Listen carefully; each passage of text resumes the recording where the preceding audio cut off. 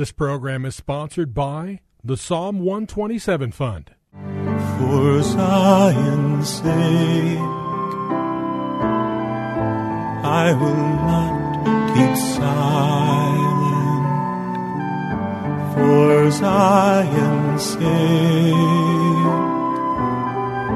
I'll not hold my peace. Welcome to For Zion's Sake. Isaiah 62:1 is taken directly out of the Hebrew Scriptures when the prophet Isaiah declared, "For Zion's sake I will not keep silent, and for Jerusalem's sake I will not keep quiet, until her righteousness goes forth like brightness, and her salvation like a torch that is burning." Your hosts for the program are Shelley and June Volk, Jewish believers burdened to see Jew and Gentile become one.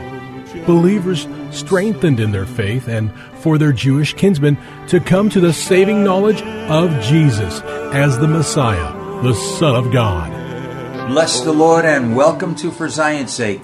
We thank you for joining us. We are the Volks. My name is Shelley. And my name is June. Hi, everyone. I hope that you've been with us during the course of this week because we've been speaking about 4 incredibly important words, and those words are found in Genesis chapter 1, verse 1.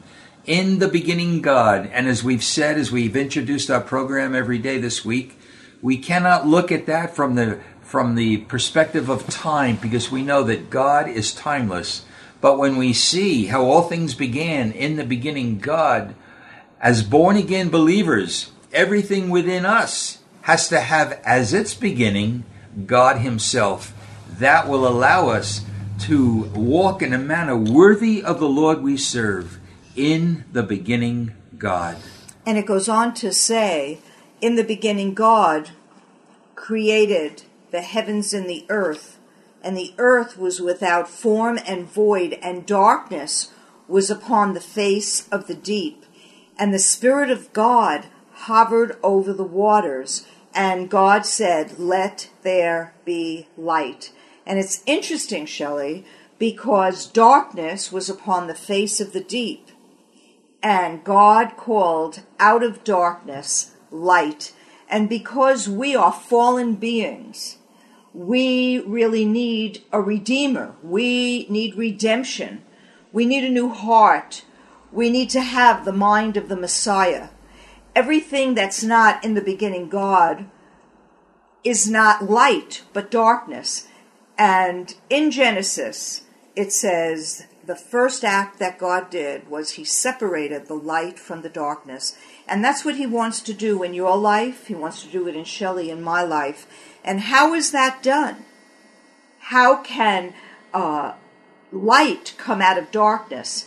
And how can God separate? Well, for those of you who don't know the Lord, I encourage you to ask God to reveal Himself to you. Give Him your heart. Give Him your being, and ask Him to come into your heart and give you a new heart and to clean up your life. And that's the beginning, that God's light will show you the dark areas of your life, and He'll separate from you light from darkness.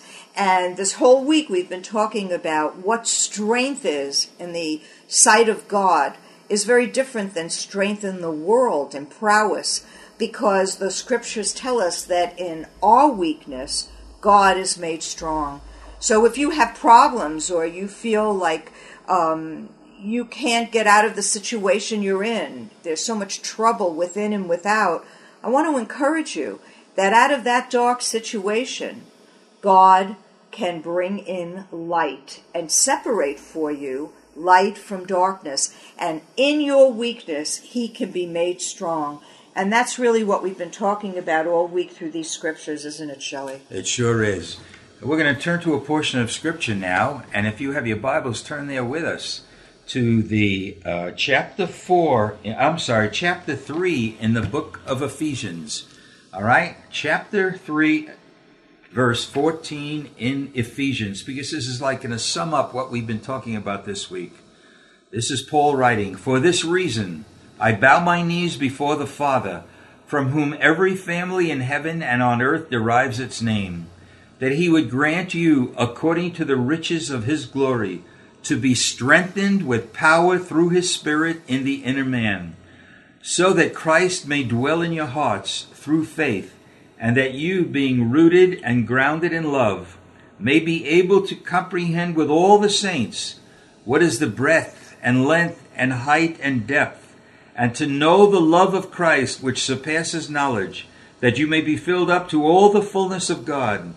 Now to him who is able to do exceeding abundantly beyond all that we ask or think, according to the power that works within us, to him be the glory in the church and in Christ Jesus to all generations forever and ever. Amen. We see here Paul's prayer, which is so powerful, and it touches on exactly what we've been talking about during the course of this week in the beginning. Here in verse 16 we read that he would grant you. So where is something coming from but him? According to the riches of his glory, God's glory, to be strengthened with power through his Spirit in the inner man. Here it is. This is saying it all, that we need to be strengthened. It's not our strength, it's God's strength. It says strengthened with power through his Spirit.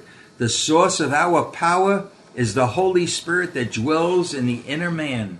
So when we are born again believers and we are filled with the Spirit, that strength is not ours, but it's the strength of the Holy Spirit. And I believe yesterday you read that verse from Philippians, Junie. I can do all things through Christ who strengthens me. Without him, we're going to try to succeed on our own ability and strength. But no, it's the power of God in us that allows us to become overcomers. And then we could say, I can do all things through Christ who strengthens me. So, Junie, this is powerful. And we need to see that it all starts by recognizing how it started. What was the beginning? Or I should say, who was the beginning? And the beginning, of course, was the Lord himself. And we also read, Shelley, in chapter 3 of Ephesians, in verse 8, what Paul thought of himself. He said in verse 8, to me, the very least of all saints, this grace was given to preach to the Gentiles the unfathomable riches of the Messiah, or of Christ, and to bring to light what is the administration of the mystery, which for ages has been hidden in God, who created all things, so that the manifold wisdom of God may now be made known through the church to the rulers and the authorities in the heavenly places. So the church is really not an organization or denomination. Amen. The church is the ecclesia, the called out ones, people, you and me. And how can this be made known to the rulers and authorities in heavenly places? How can this power of God be made known unless we're born anew, unless the Holy One of Israel, the Christ, the Messiah, the Son of the living God, lives within us, unless you and I say, Lord, in my weakness, you be my strength. Lord, give me your mindset. Lord, change my emotions, my God, heal me. It says in Psalm 23, he restoreth my soul. It's in our weakness that he's made strong. So if we allow the life of God, if he dwells within us and we yield our will to him, then the power of the resurrected God that lives in you and me will not only demonstrate to the authorities and principalities in the unseen world, but we will be different. And the people who know you, know Shelley and me, they'll see something is different. And that's what happened to us as Jews when we got saved. Our relatives, our neighbors, our friends, they couldn't believe what was happening in our life. And God demonstrated through our lives, through our family, a whole other way of living because we obeyed the calling that God had on us, on our life. And everyone has a mission. Everyone who knows the Lord has the power of the resurrected God living within. And each one of us can be a demonstration of that life if we obey the Lord Every morning his mercies are new. Hallelujah. And you know what's interesting here, Junie? We're using this week strength as an example. But every quality that we have as believers begins with God, because we just read from Ephesians 3, and to know the love of God. Our love cannot suffice when we're believers, because, you know, the Word of God says in Romans 5:5 that the love of God has been poured into our hearts, or shed abroad on our hearts by the Holy Spirit. The Holy Spirit is the same one who strengthens us, because if we are left to ourselves, love for us is very different than God's love. Human love is selfish, it's conditional, it's self-centered, and it's partial. But in order to have the strength of God, we have to have His love. And what is love from God? It's without self-interest. It's love that is not provoked. It's a love that is patient and kind, not arrogant, and does not take into account a wrong suffered. God's love is a love that bears all things, endures all things. True love has as its beginning God. So again, we've been talking about strength, but we could talk about any quality of God. We don't have it in us, but through the power of the Holy Spirit, when He strengthens us in the inner man, in our spirit, we can have the qualities of God. It doesn't make us God, but we can then say, I believe you said it during the course of this week, Junie, in Him we live and move and have our being.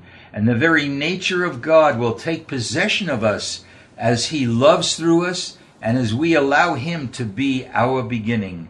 It's true for love and for all the other qualities that God wants to instill in us.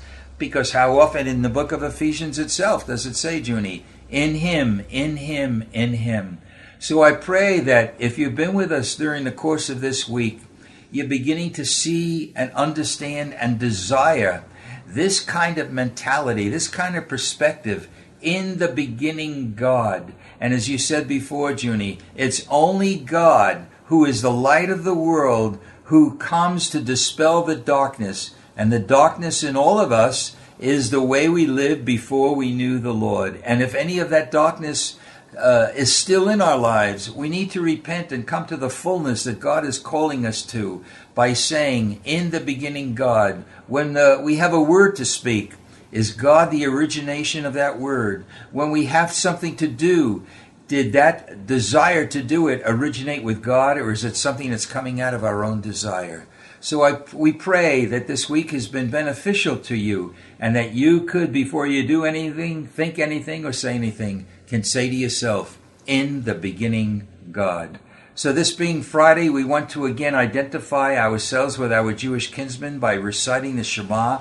And if you know it, please say it along with us. Shema Yisrael, Adonai Eloheinu, Adonai Echad. Hear, O Israel, the Lord our God, the Lord is one. Father, we thank you that you are the beginning. You are the Alpha, and you are also the Omega. You are the source of life, and we pray that you would be in the beginning of everything we are. We pray for our Jewish kinsmen to come to the saving knowledge of Jesus, and we pray for the church to be a people set apart. We pray this in Jesus' holy name. Amen. For Zion's sake. Thank you for joining us this evening. If you would like to get in touch with Shelley and June, you can write to them at P.O. Box 1784, Scottsdale, Arizona 85252. That's P.O. Box 1784, Scottsdale, Arizona 85252. And you can also contact them on their website, ShelleyandJuneVolk.com. That's ShelleyandJuneVolk.com. Until next time, the Lord bless thee and keep thee. The Lord make his face to shine upon thee and be gracious unto thee. The Lord lift up his countenance upon thee and give thee peace. This program was sponsored by the Psalm 127 Fund.